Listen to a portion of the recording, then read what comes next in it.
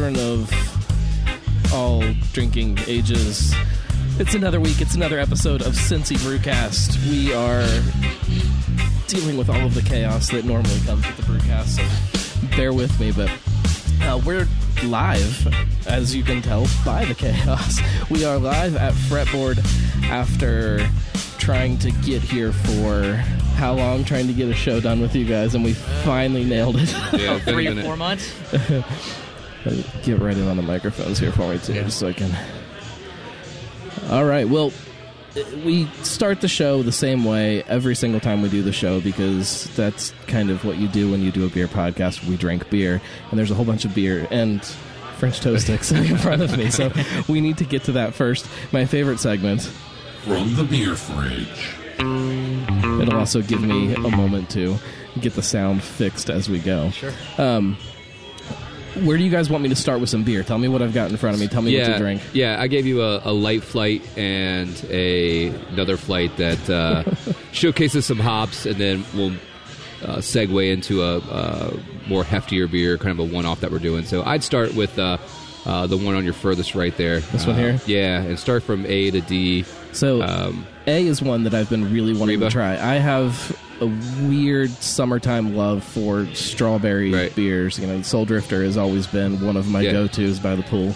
Of course, Urban Artifact has some that aren't so light, that are fantastic by the pool, that aren't around long enough. But so I'm really excited to try this one. Yeah, please do. You know, it's a fruit beer is a style of beer that is definitely on fire. Has been for a while.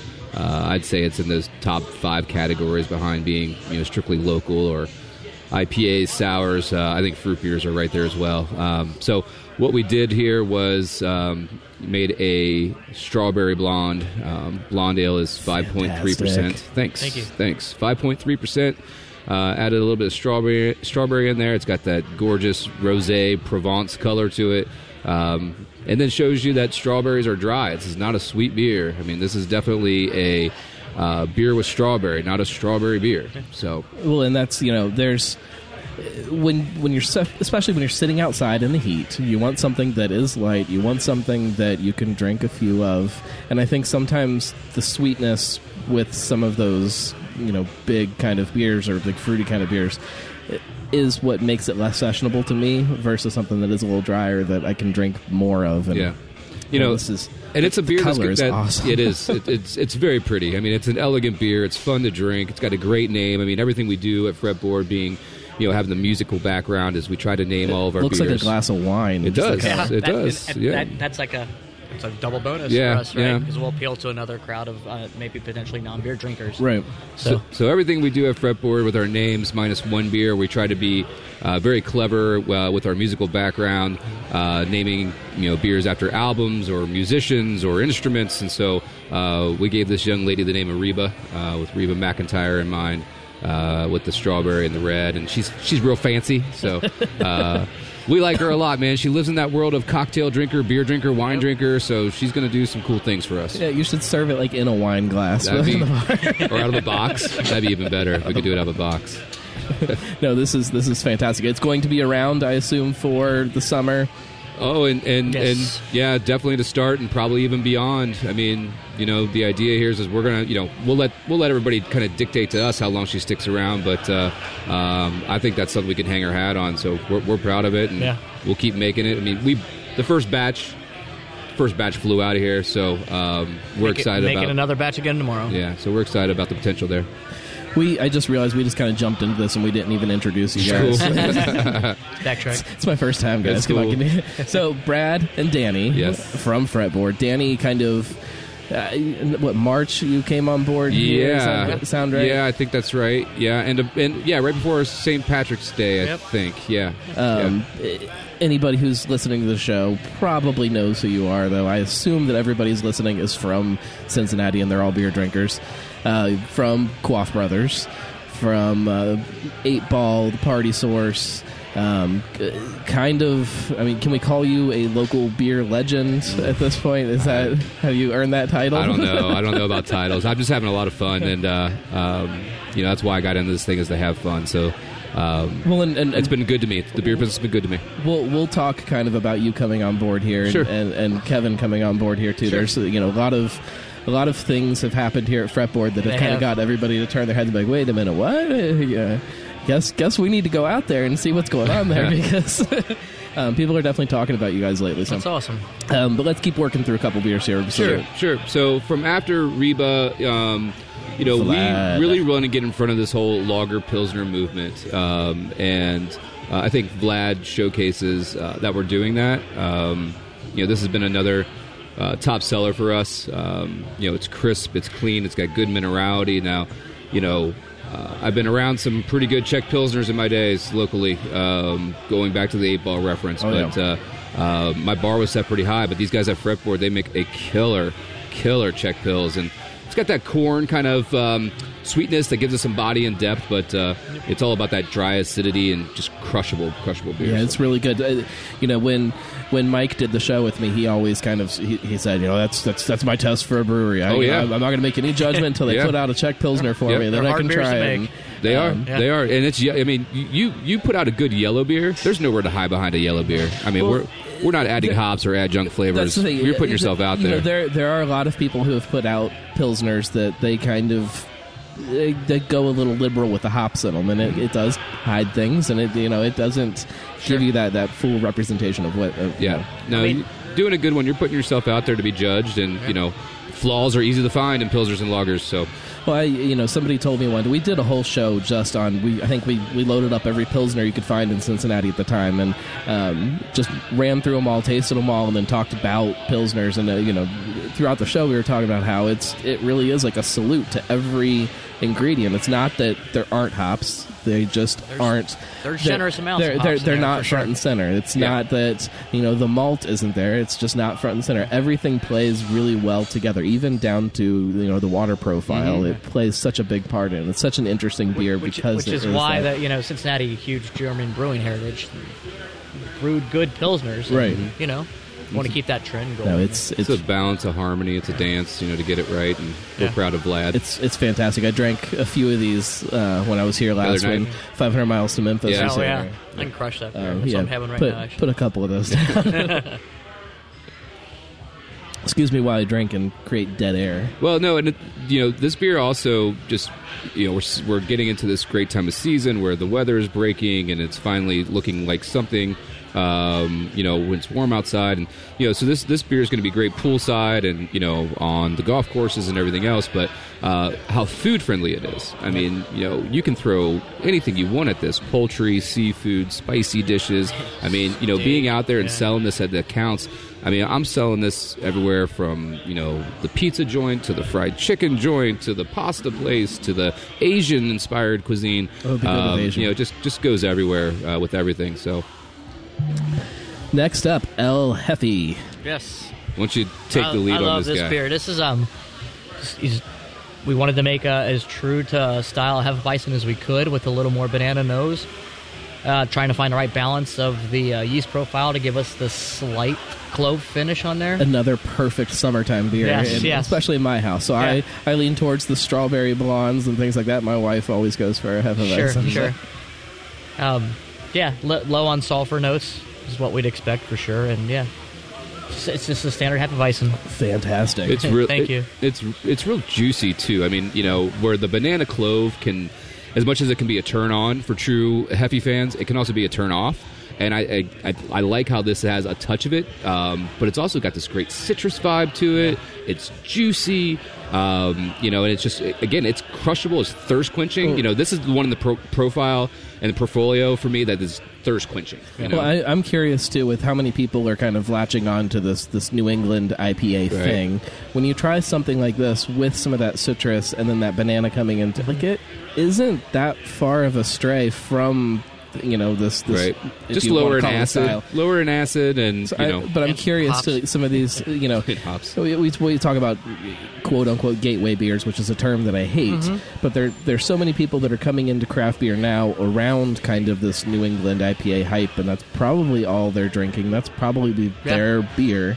And so I'm curious to how many of them can get pushed into other more traditional styles with something like this. I don't know. I mean, that's those New England IPAs they are a flavor blast. I mean, they're like eating Fruity Pebbles versus Cinnamon Toast Crunch or Right. whatever. You know what I mean? It's just it's a blast of flavors. I don't know. That's a tough question to answer. It's interesting to me. I've never thought about it that way. It's kind of interesting that you're right. A lot of people are jumping in on the boat to these new haze craze, right? So we're going with the old haze craze. We're looking at trends, right? And we honestly think that the clock might be resetting back traditional styles of beer again. And we're kind of going to jump right into it here. If you could sum up kind of what you guys do here on the brewing side, is it leaning more towards the traditional kind of styles, or is it? You could say yes, but then we bust out Fuji, right, yeah, exactly. and a beer like Coltrane, and so I mean, what I've noticed from the brewery and what I've kind of latched on and liked is there is definitely a set of core beers that are stylistically correct, very clean, easy to drink, refreshing, flavorful. But the comment that I get when I'm out and talking to buyers and accounts is when they reply back that the beer is clean, that's like the greatest compliment you can get. And so we have this really bountiful portfolio of the core, which is just that, really clean. But then we do things like Fuji Brown Ale and Shimmy Shimmy Cocoa Pop and Coltrane, and where we show our wild side a little bit too. Right. So I think traditional, as far as the core goes, but then we never let you forget that we know how to have fun too. Yeah. So Well, and it's nice to have a brewery where you can walk in and no matter what you are in the mood for, no matter what your beer is, even if maybe I really like dark beers, I really like stouts, you know that you've got at least one that you can pick up and is going to fit into that kind of thing. Or man, I'm just really in the mood for something light. I just want a Pilsner just to be able to walk in and have it. I think there's a lot of people that go to certain breweries with this mindset of, hey, I know where I want to go when I want to have hops. I know where I want to go when I want to have sours. I know where I want to go when I want to have this. The thing about Fretboard and in many other breweries, though, is what we do is we offer something for the masses, and whether you're into try some different bitter beers or fruit beers or Belgian influenced things or malty beers or German heritage beers. I mean, we got you covered. So it's long and got a lot of depth with the lineup. How much time do you guys have to sit around and try to think about where those holes are, though, in the tap board, or does that even? I don't think that matters. We rotate through a fairly decent amount of beer. Obviously, we have some cores that stand around, but we've got Danny wants to cook up a beer. He's like, this new style or this old style that I like a lot, and it sells really well, or something like that. So we have Monday meetings. We get together. We talk about the beers we're dreaming up of making. I would love to be able to fly on the wall for those. The beers we're going to make, and then we just put our collective hats together and say, you know what, let's throw it out there and see if it sticks. So we that's our adventurous part, right? So collaboration is huge, teamwork is huge, and then once we again, what part of who Fretboard is part of being exposed to the creative process. Well, and you can play with that metaphor a lot with the music side of what you guys do, and the band playing together and somebody kind of taking some weird riff off of something and turning it into something new, and correct. You could go that whole cheesy route of trying to explain the brewing side, but it does fit perfectly. It does. You guys have you've built this team of people that are very different types of people that have very different beer ideas, and so it's kind of fun to start, especially now, to kind of start seeing how that's shaping and how that's changing. Kind of like a Woodstock of sorts, right? And there's a couple things in the tank now that are going to be coming out that you're going to add ammo to what we currently have. So, well, we'll talk about that later. Trey. Yeah, it's named after Trey Anastasio, a lead singer of Phish, who's a redhead. Beers and Amber. Yep. This is, when I saw the name of this beer and read the story behind it, it just gave me a feeling of, these are my people. I can get behind that. I love the Grateful Dead and Phish, and there's a lot of references on our beers, and to come in here at 8 in the morning and load up my samples and to walk into a lot of Grateful Dead or Jerry Garcia band or Bob Marley in the morning. I mean, it helps you get your day started. So Trey does very, very well for us, and the reason it does so well for us is a couple of things. One, the liquid's really, really good. The story behind it makes a lot of sense, too, and it's a fun story to tell. But the other reason that this beer does so well for us is because it is stylistically correct, and it's what people are looking for in an amber. There's a lot of ambers out there that are bitter, and I think that there's a category for amber that's gotten a little bit pushed aside or a little bit bastardized, and people are looking, they want to know when they order an amber, they're going to get an amber. And so right now what you have, Gnome, is a fruity aromatic beer that segues into malt, man. Yeah. I mean, that's what it is. It's another one that you talked about how good Vlad goes with different kinds of food. Yeah. This one to me is the one that stands out. That I could drink nice, this with this. I could drink it with this. Tenderloin. Yeah. You get that nice roast finish on it, just a slight hint of it. Yeah, it's great. It's again going back to the season. It's summertime. Yep. When you fire up a grill, you have to find a beer that goes. As much as I love sitting there and drinking a strawberry blonde, if I'm grilling up burgers or something, I'm not going to drink a strawberry blonde with them. This would be fantastic. Yeah. it's again dead on stylistically to what you want out of an amber ale. Sure. A little bit of sweetness, that nice maltiness that just, man, it's good. Do you think that, are people afraid to do stuff like this now? Is it that why have ambers and reds kind of taken this kind of hoppier turn? And I don't know. I think there are some ambers out there globally that really should be called red IPAs. If nothing else, I think the consumer's a little confused because a lot of the of the first four beers that you had, typically these wouldn't be something that I would offer someone to consider them a hophead or someone that really likes hops. So when you have a consumer out there who is looking for, because amber's a very old, very traditional style, right? I mean, there's this mindset of what the flavor should taste like.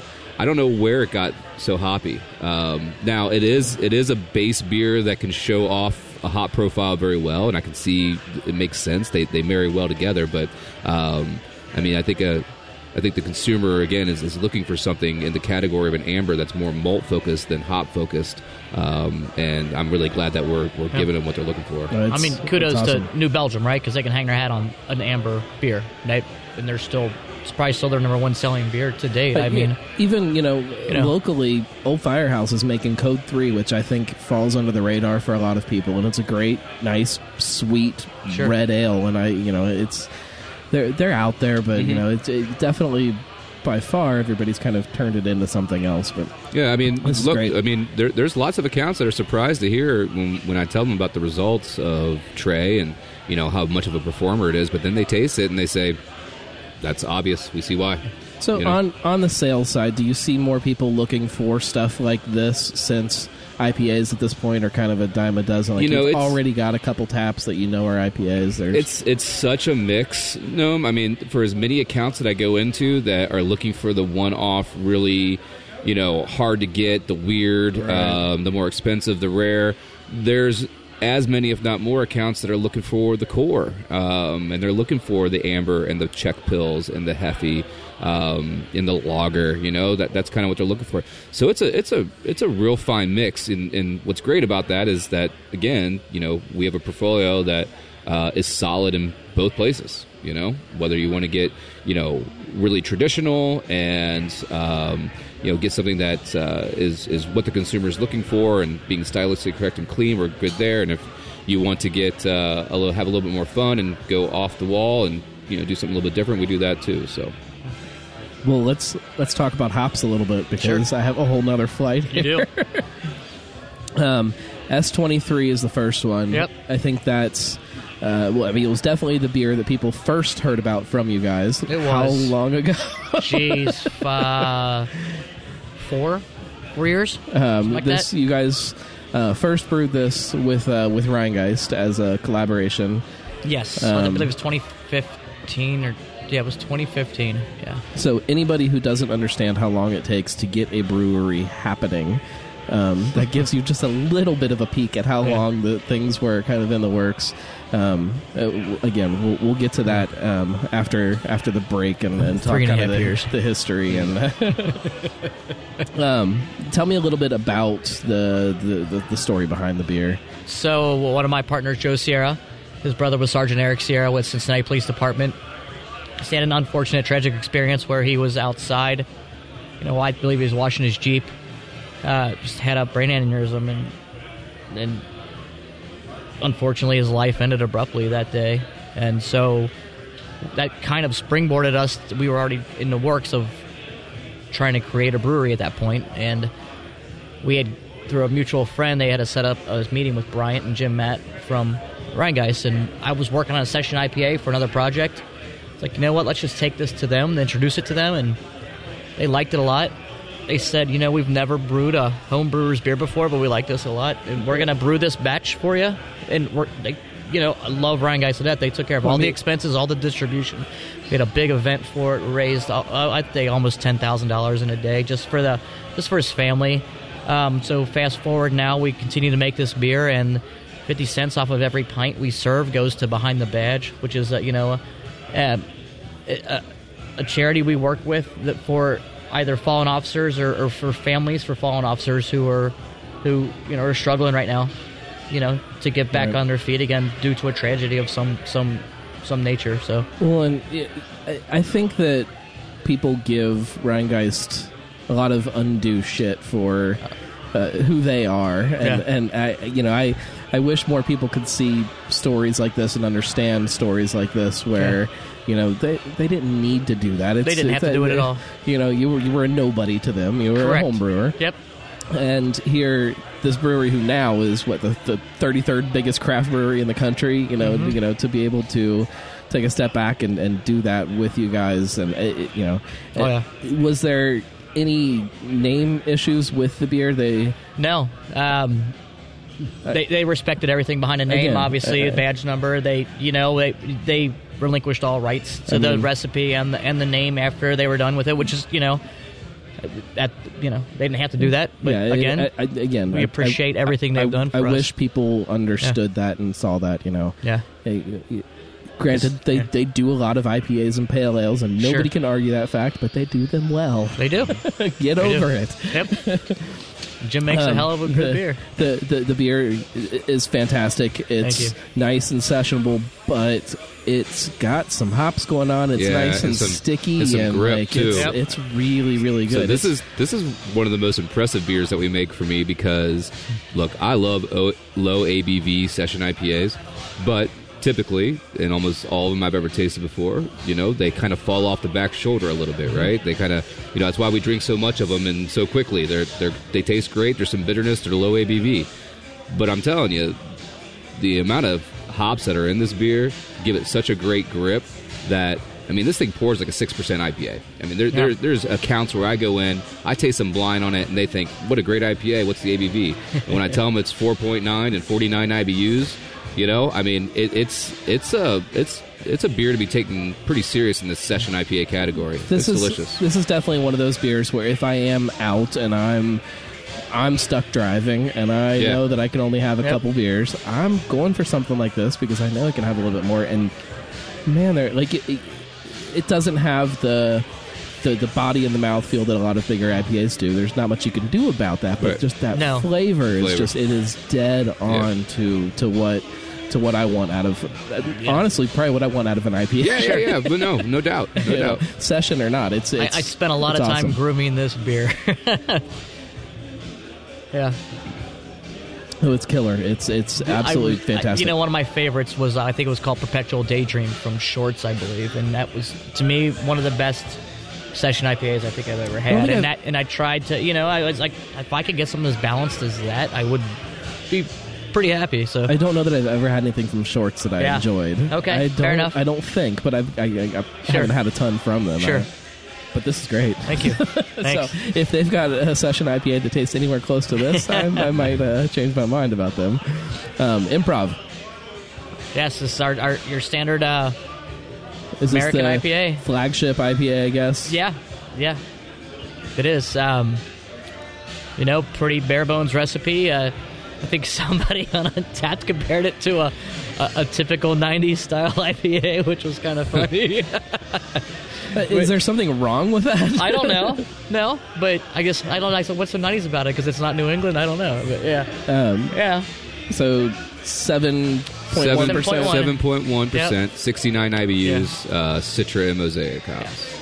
It's again, it is. It's that nice, perfect. I don't want to call it a middle of the road IPA, but it's that perfect kind of just. I want an IPA. Yes. IPA. I don't want session. I don't want double. I don't want this. It's great. Yeah, it's got that grapefruit melon thing going on. It's it got enough bitterness to where it makes you aware of it, but it's not over the top. Again, there's a balance and a harmony there, and there's nothing wrong with that. It's just a great flavored IPA. Yep. It's fantastic. It makes me burp, and every burp tastes really good. It's delicious. Crazy Train. This is our Belgian Pale Ale. We came up with a Belgian Pale Ale recipe. It was a precursor to your next beer, which is Coltrane, because we needed to crop up our yeast on a lighter style of beer just to get the yeast colonized to do a higher gravity alcohol beer. This is Belgian Pale Ale. It says no frills. Belgian Pale Ale. The Belgianiness is not too in your face. Mm-hmm. It plays with the hops really well. Yeah. I am not the biggest Belgian fan, and I know that's sacrilegious in we get a lot of that beer talk, but in something like this where it plays with the hops, really, to me, it adds a whole other kind of layer, and it's good. I like to call it bubblegum. This is one of my favorite beers that we make, because I think it has that European fruity ester kind of feel to it, but then those hops come in and kind of tone it down and again balance it out. There's an even keelness to it. This is a really pretty beer, in my opinion. I think it showcases the elegant side of what we do. And at 5.5%, where you can still have that little taste of European kind of flavor with those fruity esters and that Belgian funk, but then the hops come in. I just think that this is a very elegant, almost feminine, very pretty beer that we do. All of these 5.5% really too. No, I mean, it's just it's another pint pour with a little bit of European influence. People want to drink European influence beers without spending $12 for a 12-ounce tulip. And I think this is a great little, fills that void and just gives us something, a little extra ammo as well. So everything one of my favorites. Everything is very aesthetically pretty. Like, they all are beers that I want to put in a big tall glass and sit out in the sun, like they're gorgeous. What's next here? Coltrane. Oh boy. This is our Belgian strong ale infused with cherry and fig. After I just told you guys I'm not a big Belgian fan. So little known fact here. Next time you kids play Jeopardy, why we name it Coltrane? Well, a longtime friend, Mr. Jean-Francois Flichet of Taste of Belgium, made me aware that the Belgians are actually considered the ones who created the saxophone. Well, there's a gentleman named John Coltrane that used to play a little saxophone back in the day. I think made 23 albums in his career. So when we were talking about making this Belgian beer and coming up with a name, I think Coltrane just has a strong feel to it as far as a name goes, and it allows us to tell that story out there a little bit too. But what you got there, my man, is 8.7% Belgian strong ale with some cherry and some fig. All right, I stand corrected. You like Belgian beers now? No, I like this beer. The fruit again plays with the Belgianiness and kind of bounces off of each other, and that's really good. It's a really unique beer that we've made, and it's unlike I think anything other we've made to date. This would be really good in a wine barrel. Oh, I like it. Sherry or something like that. Maybe, The mouthfeel on this thing, Noam, is real soft, real marshmallow, pillowy, kind of airy. Very dessert-like. Yeah. Cool beer. It's awesome. And again, when you taste beers like Reba and Vlad and Trey, and then you come out with that, I mean, it's something you didn't see coming. You know, and I like that a lot. I like that a lot about a brewery. When you think, okay, these guys are really good at making these really clean, profile traditional beers and everything else, that's their thing. And oh no, wait a minute, they also do this and this and that. And this is dangerous. Yeah. This is, it goes down really easy. It's cool beer. really good. We were talking a few shows back. We were drinking a sour beer that was made with green figs or something. And I still don't really know what a fig tastes like because I've never had a fig. Prunes, kind of pruny, Yeah. datey.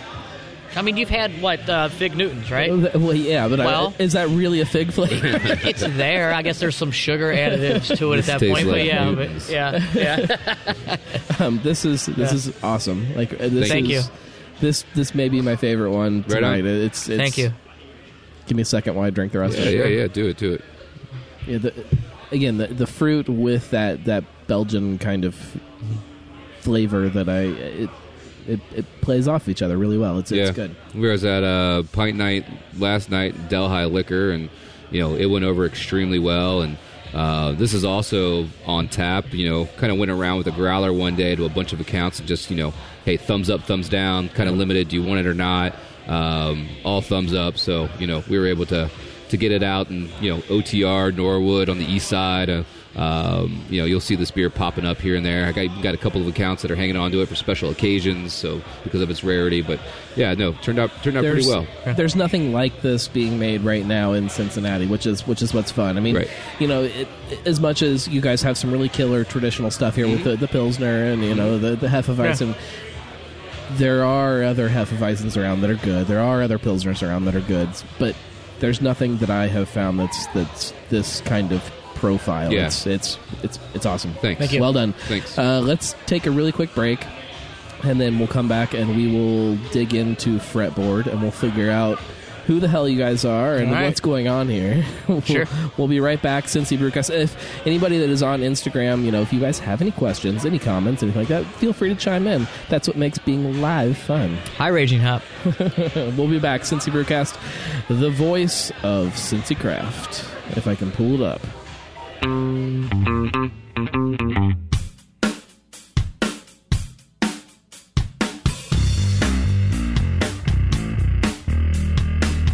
There's no need to be uptight. Beer is about having fun. The dream is definitely the fact that we went from home brewing in a garage to where we are today. Right, that is the dream. Where we go from here, we're gonna continue to figure out as we grow. And we don't know the answer. I don't know the answer. Can you have more fun with your clothes on? I don't think so. You're listening to Cincy Brewcast, the voice of Cincy Craft. This is Steve Shaw. This is Eric Bosler. Hi, my name is Gamal Nagy. Hey, y'all. This is Sean Willingham. This is Brett Coleman Baker. Hi, I'm Scott LaFollette. Hi, this is Evan Rouse. Cellar Dweller Craft Beers. Darkness Brewing. Rivertown Brewing Company. Municipal Brew Works. Urban Artifact Brewing. Blank Slate Brewing. Braxton Brewing Company in Covington, Kentucky. In Cincinnati. In Northside. In Hamilton, Ohio. Bellevue, Kentucky. Mar, Ohio. You're listening to Cincy Brewcast. Cincy Brewcast. And you're listening to Cincy Brewcast. The voice. The voice. The voice of Cincy Craft. Hi, this is Mike Stokes from Cincy Brew Bus. Cincinnati's craft beer scene is growing, and we want to take you to those locations. Here at Cincy Brew Bus, we love to introduce people to craft beer here locally in Cincinnati. We have an amazing craft beer scene. We have lots of routes to choose from and a lot of different places we can visit. Cincy Brew Bus is Cincinnati's premier and original craft brewery tour. We're the #1 rated tour for breweries on TripAdvisor. We're the #1 rated food and drink experience on TripAdvisor. And we're also the #2 total tour overall on TripAdvisor here for Cincinnati.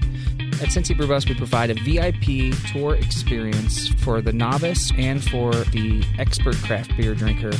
We like to take you out, show you how the beer is made, tell you about Cincinnati's rich brewing history, and at the same time, have fun, do some trivia, and drink some locally made, fresh craft beer. I look at the Bud Light drinkers out there as a forest to be harvested. They're all out there and they don't know any better yet, but they will. You don't ever hear somebody say, "Yeah, I used to drink that craft beer crap, but I went back to my Bud Light." You don't hear that, do you?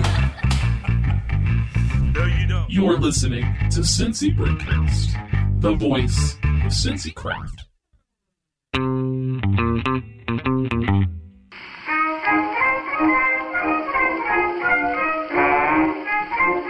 Hello there. listening to Cincy Brewcast, the voice of Cincy Craft.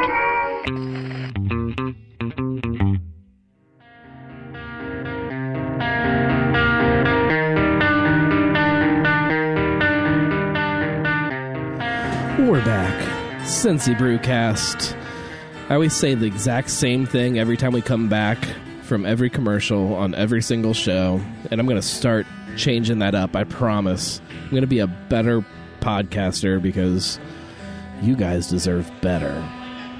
Oh, yeah. Now I don't know what to say, though. So I guess we can tell you how to get in touch with the show. We're supposed to give, they call them calls to action.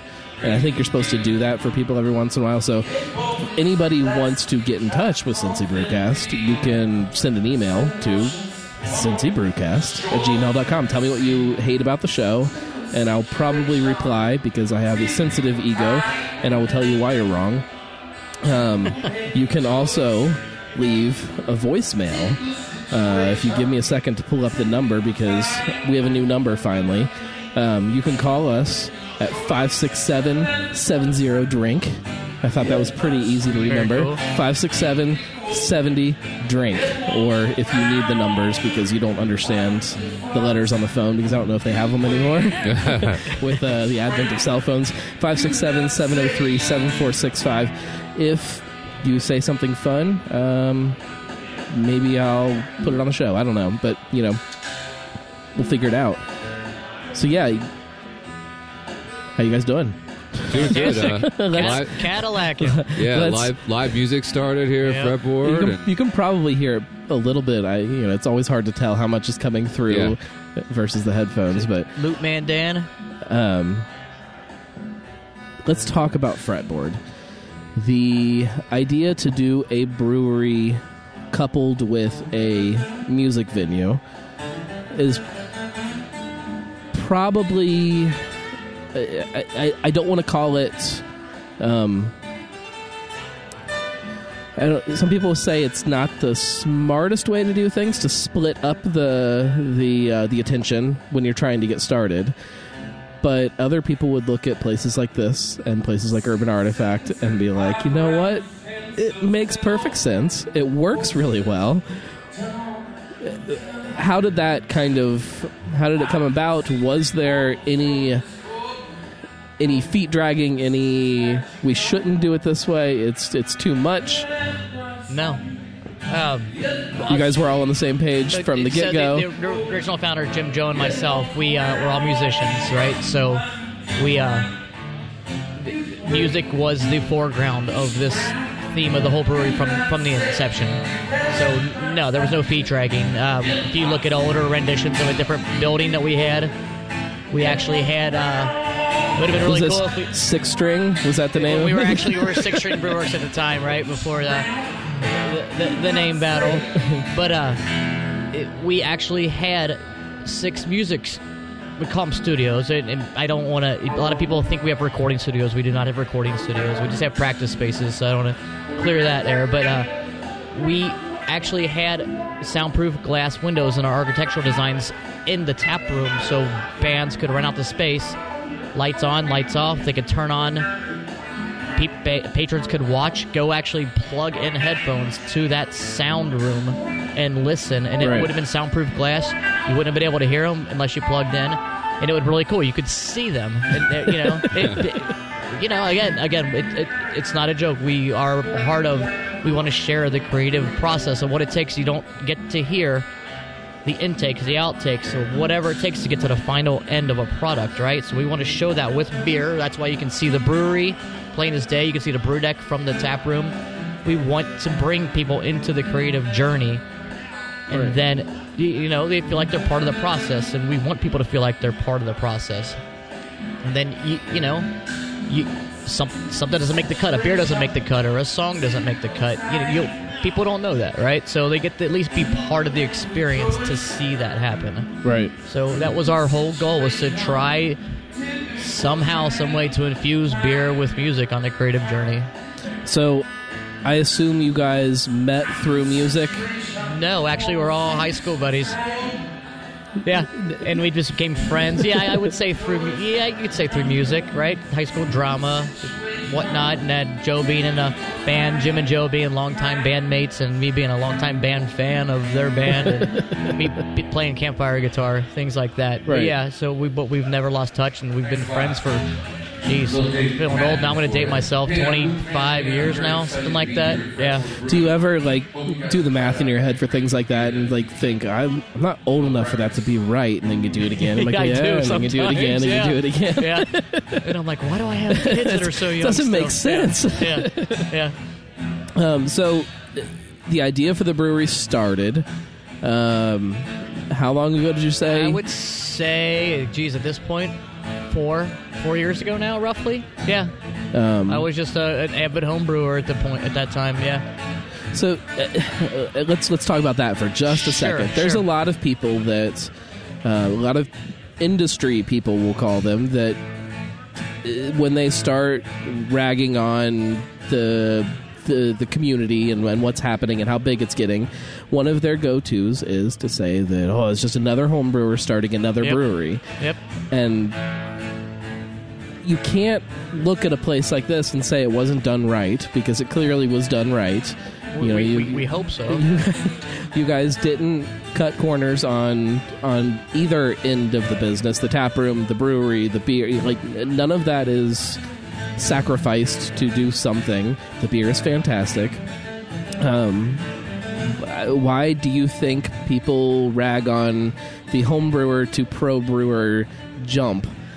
Do they expect everybody to put in some kind of blood, sweat, and tears in another brewery first? I can't answer that. Danny, why do you think? Wow. I mean, I think I'm sure you've heard that comment too. So many times, and probably even are. Probably can even say that I've even said it a couple of times. I think maybe there's just a misunderstanding, and there's probably even some maybe a little jealousy, and there might even be a little bit of truth to it. I mean, there are some breweries that I think they got started because neighbor Bob said the beer was good, and got some money, and started a little brewery. Now, I think some of those aren't around anymore, and time will tell. But there's enough, it's enough beer for everybody to go around. I'm finding that out now. I mean, look, the tap handle game being draft only, it's not the easiest game out there. I mean, but it's a lot of fun. It's a lot of fun to get out there and to see what's working at each account, and what works at one place doesn't at the other, and and it does show you that there's enough for everybody.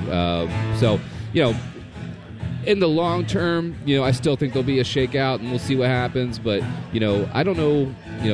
You're correct. I mean, that is said a lot. But then there are stories like ours that that is the case how we started. There's a lot of breweries that's how they started. Well, and there's a lot of breweries that are making not awesome beer that are from some guy that did put in his time at another brewery, working as a shift brewer, and then he comes to do his own thing, and all hell breaks loose and it all falls apart. Right. So, I don't think that there's a right and a wrong way to do this. That's what makes it so fun. I think, honestly, everybody's unique, right? Everybody's story is unique. Everybody's situation is unique. Everybody's business plan is unique. So it's kind of, it's not, I don't think you can compare two breweries and ever get to the point where you're comparing apples to apples, right? Right. So I get that, but yeah. My whole goal was to start up a brewery with two good friends of mine, and now I got 8, 10 good friends now. If you keep making beer like this, you've got a lot more than 8 or 10 good friends. Fair enough, thank you. But my whole goal was to I spent a lot of years homebrewing, curating my recipes to get them to where they are now, and then obviously to win gold medals on a homebrew level, then to bring them here on a professional level, I'm happy with the way they're turning out, right? And I still always think there's room for improvement. So I never stopped trying. I never stopped trying to make things better. And quality was a huge goal of mine from the get-go. And to answer your question, I think if any brewery who's starting up now who doesn't have even a bare bones basic quality control program in place, it's probably doing them a little injustice. Right you now. guys, Yeah. you guys started with a lab space, a dedicated lab space. I know that Mad Tree talks about it a lot locally, and you can see the effort that they've put into to create a big really deal. crazy lab program. There's a lot of breweries that don't have anything, and that to me is crazy to neglect an entire part of what it means to make beer. Like I said, everybody's situation is unique. They might have the means to start up with it, and again, so it's always tough to try and put blinders on, right, and do our own thing. But we just wanted to do our own thing. I know the public compares one brewery to another, and we never set out to be compared or to be like somebody. We just wanted to do our own thing, blaze our own trail, and that's it. What is, and this is one of my favorite questions when somebody starts up, what is your measure of success? At what point do you look at what this is and be like, all right, we hit it? Or at what point are you looking for to hit and say, all right, we did what we set out to do? Let's use Rheingeist as an example, right? You don't even have to know the name Rheingeist right now. All you got to see is their little ghost logo, and you know on a store shelf who they are, at least locally, right? Right. I don't know. I think that may be one facet of a measure of success, at least in a retail space, right? To be recognized, if not regionally, nationally, So I think successfully we've gotten to our almost 6-month mark, and we're brewing. We're turning tanks we're turning 4 tanks a week, and we're brewing beer like Mad Dog. So to me, if people are drinking our liquid, that's a measure of success, right? If people are talking about us, negative or positive, we're getting feedback. We're being talked about. So, right. We're making some type of a vibration in the city. That's it. Yeah. It still isn't.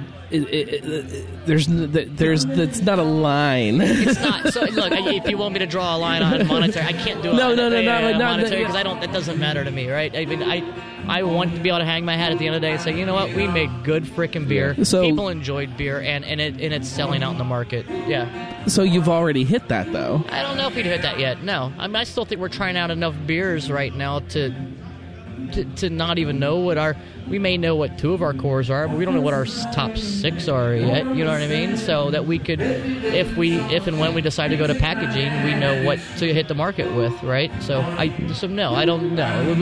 Are we successful? No, we're still in our startup honeymoon, in my opinion. Honestly, and that's to make good beer and to make people happy with good beer. I mean, you guys nailed that from pretty damn close to day one. Thank you. So it's that's a hard or an easy measure of success for what you guys have done here, and it's it again. Everything about this place is fantastic. If anybody hasn't been here, you walk into the space, big tap room, stage on one end of it. It looks like there's actually a dance floor right now. Is that permanent, or is that just from prom? Actually, that might stay permanent. We don't. It's a removable dance floor. Thank you, Lucy and Jim, for donating. The new 2 neighbors of mine who said they have a party in their backyard every year. They have a shared backyard with another 2 close friends of theirs, so they have a big party. And he's like, we don't use this dance floor that much. Do you want it up at the brewery? I'm like, yeah. So we had our Promery event last Saturday, and it was a great opportunity to hook it up and try it out. And it might be a permanent fixture. We don't know. So you walk in, that's one end. The other end is more of your standard kind of tap room. Yeah. High tops, low top tables, bar. You've got a really amazing bar with the whole idea of the music thing. It's a fretboard. It's a guitar fretboard strung across the top of the tap room. I don't know how many people actually see it and appreciate it when they're in here, when the lights are at a certain point and everything. It's guitar strings strung across. It's really a fantastic space. You guys have done great here. Thank you. You talked a little bit about, Danny, you mentioned trying to sell draft only, and then you kind of mentioned a little bit, Brad, about when and if we decide to go to packaging. When and are you going to go to packaging? Is it a discussion right now? Is it a thought? Is it a need? Is it a It's a discussion and a thought, and the answer, honestly, I'm a mathematician by trade, so the answer is it depends. When we have to. Does that make sense? I don't know how else to explain it. And Why strategy that we're putting in place, and when we feel like to put it in full place, we will. Yeah. You know? Well, Right? why does a brewery have to go to packaging? Why does a brewery Well, I think want to go to everybody's a little packaging? bit different. You know, I mean, you know, our strategy, you know, definitely, you know, talks about what we're doing now, what the next move is, and then, you know, the next couple. And package is part of that conversation. But, you know, right now there's, you know, the plan is, you know, for taproom success and for, you know, Cincinnati success. And, you know, I just spent a couple days in Dayton recently, and, you know, getting out there, and you know, that's a very savvy drinking area, and, you know, having a little That's bit more that big presence up Cincinnati there. suburb to the north, right? What's that? Yeah, right. So Home of you the know, Wright brothers. Yeah. So, you know, there's not a set date or a time or anything, you know, but, you know, there's a game plan to build towards things. And, you know, so that's what we're doing right now. I mean, and you know, those are successes, too, is having an idea of a goal and what you need to do to start to reach those goals. And we're doing those things. So, you know, for me, the successes are, you know, a busy tap room with new faces, but then also people that are in here 4 or 5 times a week. The successes are, you know, the bands that want to come back and be part of it. It's the liquid that goes out of here. It's going from delivering 2 days a week to 3 days a week to 4 days a week. It's adding new people to the team, both on the bar and in the brewery and on the sales team, and you know, those are successes. I mean, those are real successes, you know, because we're adding people to the team, and that's how we're gonna get there. Or those small successes will lead to those big ones. So we're doing what we're said we would do and what we're trying to do. You know, I've only been on this team now for almost 6 weeks, and I feel very much a part of it, and I'm having fun there. And, you know, I've always been the kind of guy that, you know, when I go out there and sell that keg, I know that I'm not selling that keg for Danny Gold. I'm selling it for Fretboard and maybe that bartender that I've never met before, or the guy who works at the, you know, barbecue, you know, smoke out there. You know, it all comes back to one, and we all benefit from it. So, you know, those are successes, and that's how you're going to grow too. So it's a lot of fun. So going back to packaging. Yep. It depends. It's not a need. It's not a need right now. Not even necessarily a want right now. It is. Well, Not right now. Yeah, not right now. Honestly, you know, retail's a scary market to go into. It really is, and we wanted to really understand our draft market first, at least locally, and maybe obviously with, you know, with Dayton, we're starting to move into that market a little bit. We didn't want to try to take on 2 businesses from the get-go, and I ultimately feel like that's 2 avenues of a business that, you know, it's tough managing draft. It would be tough. It would be even more tough managing draft and retail. You know, so. It's you know, it's not needed right now, and I'm not saying that we're going to go to package when we absolutely need it. We're just trying to check mark off some things and build up towards it, and so we're just building up towards it. Yeah. Building like comfort, maybe, is that a better way to put it? A place where you can kind of. Well, I guess it's nice to have one goal. It's nice to have 20 goals, but when you can work one time or not one time, but you can work dedicated 100% to achieve that one goal, or are you going to split 60% each way, or 20 or 30% each way to 5 goals? You know what I mean? It makes sense to just let's drive to one goal, and you know, it makes sense to in a business sense. You know, we're getting you know, new accounts every day, and the draft only thing is working for us right now, and so we're just gonna keep feeding that and riding that horse.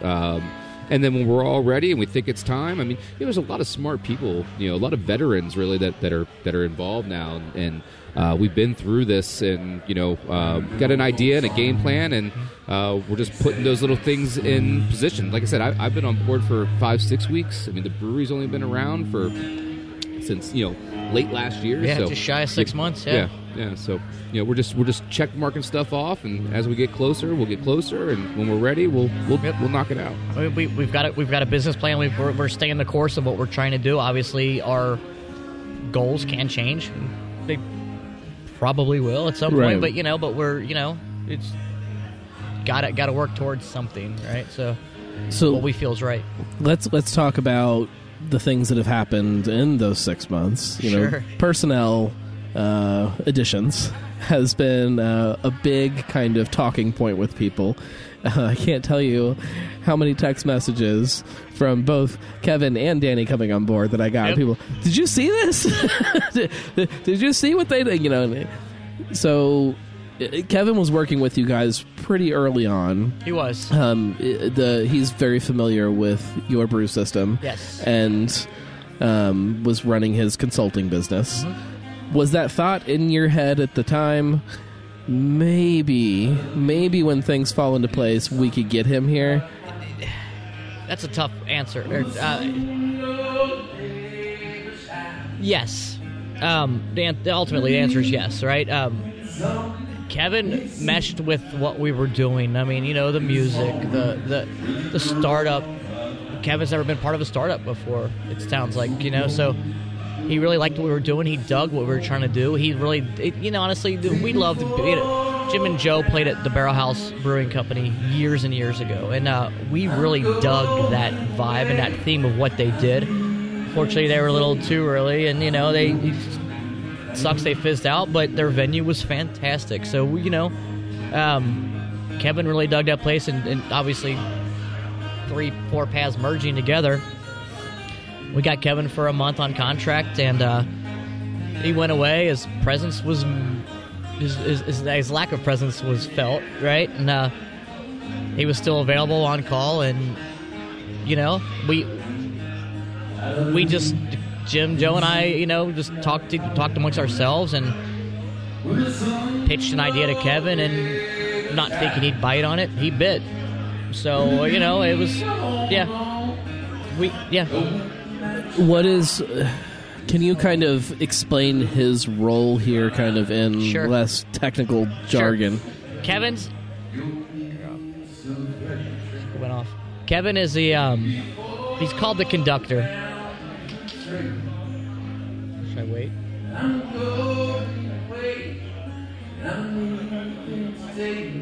No, let's keep talking. Okay.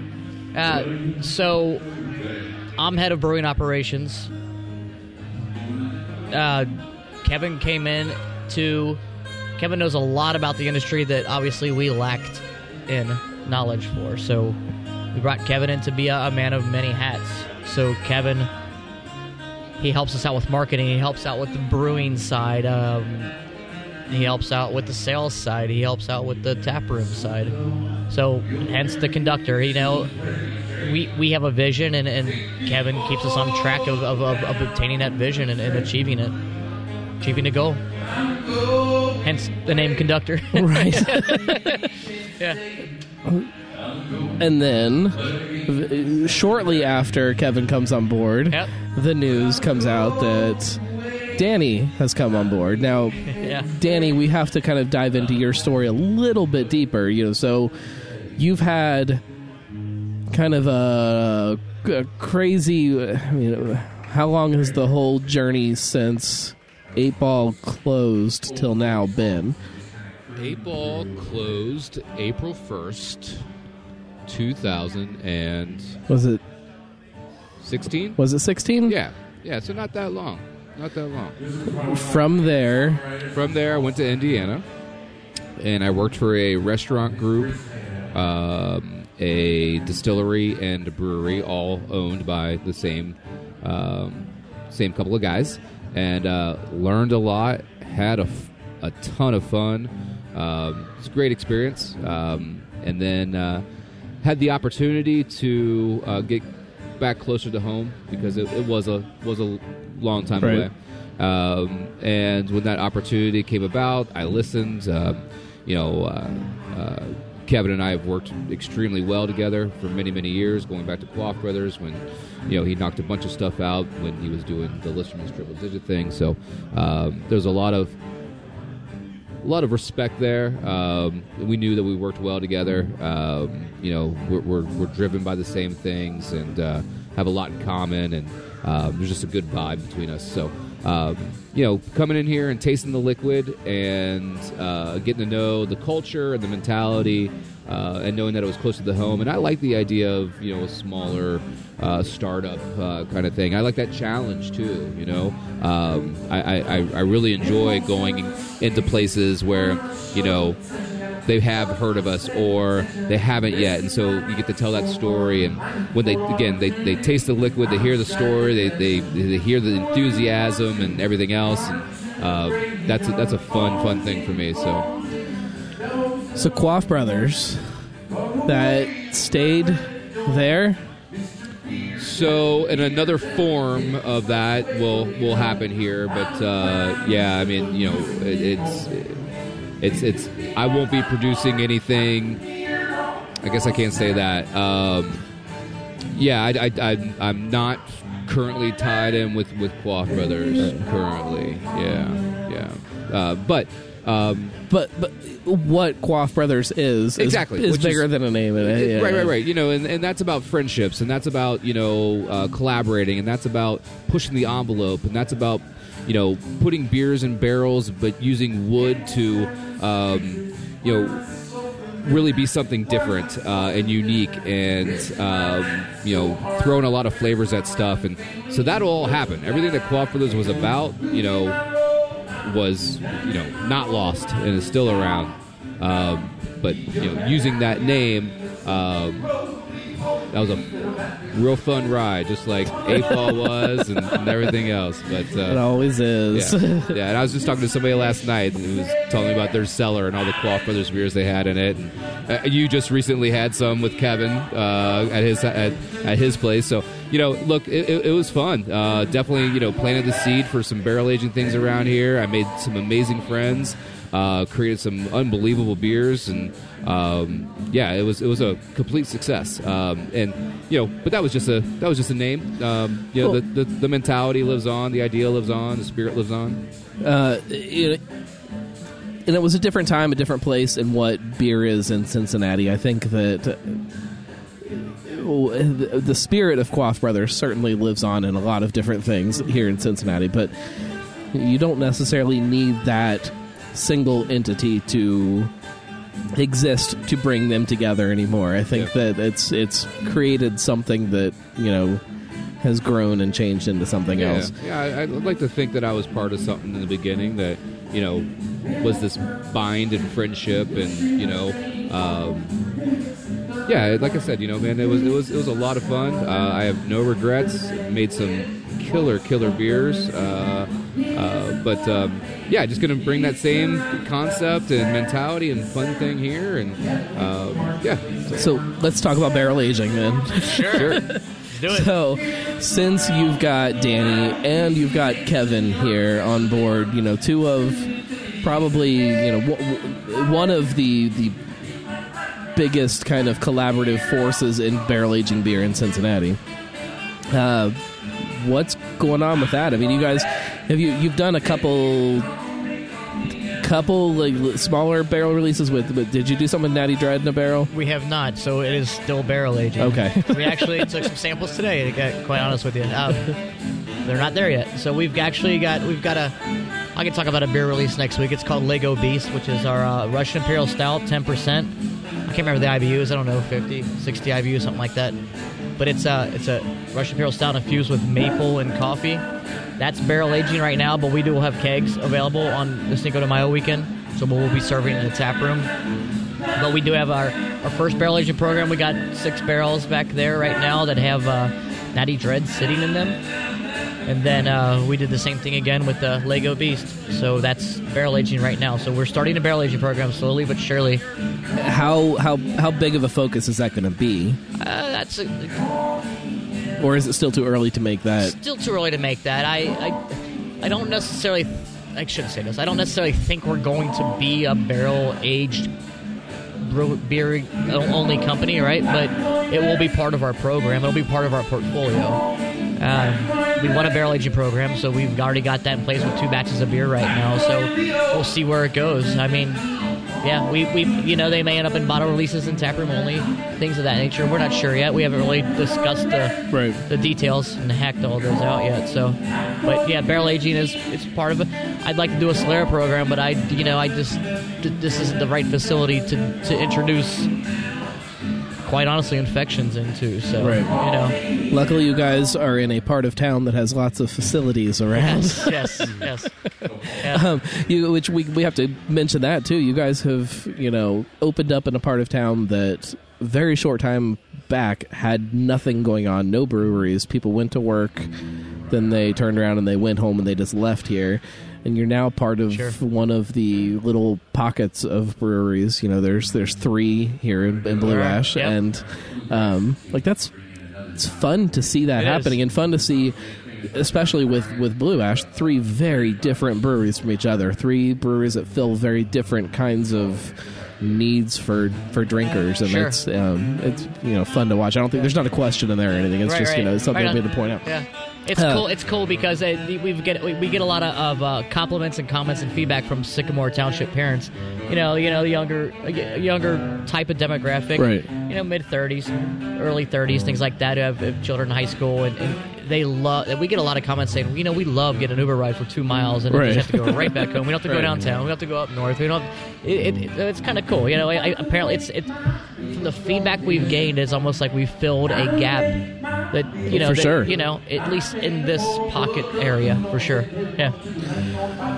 What's coming soon? What's in tanks that you can talk about? Well, the newest thing is the beer that's in front of you, which is Fuji. I just took my first sip of, and it's incredible. Yeah. 6.1% brown ale, cinnamon. I need to take a bite of one of these French toast influence there, so some maple and some vanilla flavors. Yep. And so that's Fuji, which just got released today.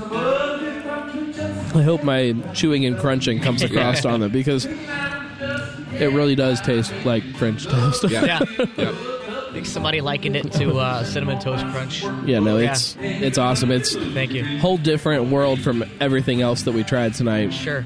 Definitely very far from Vlad or Reba or something like that. It's but it's fantastic. It still has kind of a drinkable kind of, I hate, everybody shits on the word drinkable, but it goes down still easy. 6.1%. I think when you smell a beer that has this intense of a bouquet and a lot of flavor that's there, I think you expect it also to be kind of boozy, but it's not. Being just a hair over 6, it still has great drinkability. It still comes off, not heavy. So no, it was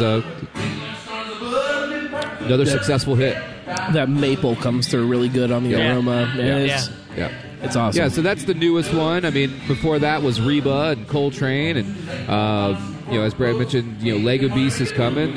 We do have some beers and barrels, and there's some other new things coming on that we should be releasing on social media here real soon. So just trying to keep up with it all. And that was a really great no answer. Be on the lookout for another double IPA. How about that? Yeah. Get a dip in the tank. That's going to do really well for us. And, next weekend.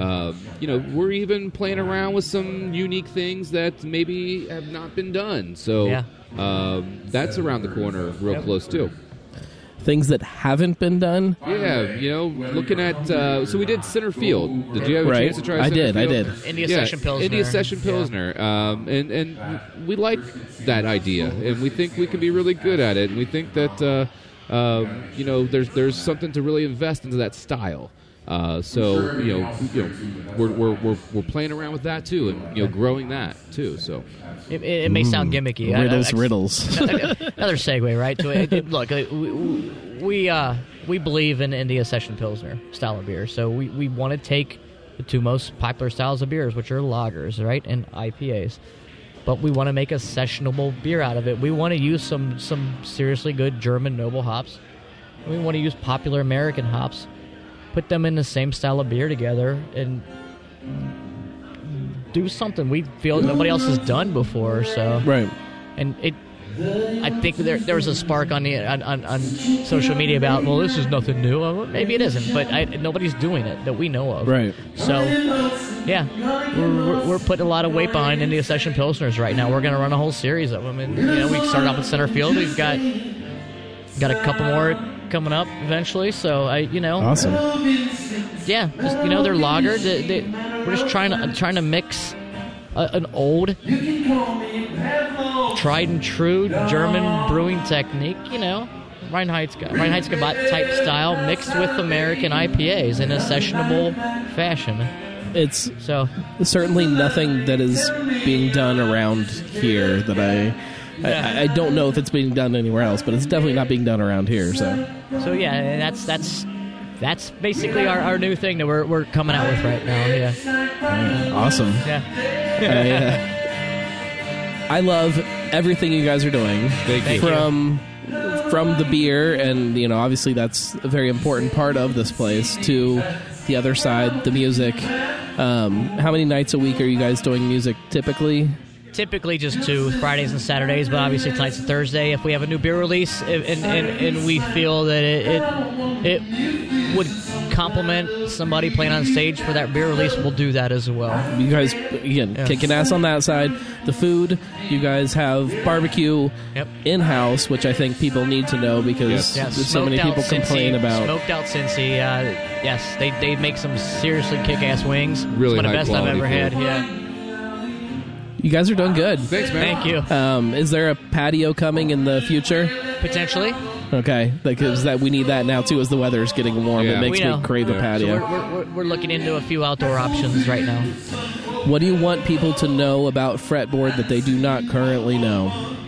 I don't know. If you want to come enjoy some seriously good live music, we handpick some of the best live music around town, and we handcraft some of the best beer, I think. So come check us out. Going back to the music, so when I came in for 500 Miles to Memphis, I was blown away at how good it sounds in this room. Yeah. I've been to a lot of breweries that have music sometimes that sound terrible. It blows you away. You can't hear anything. It turns into a muddy mess. I don't know how you guys have done it in here. It doesn't make any sense, but it sounds great.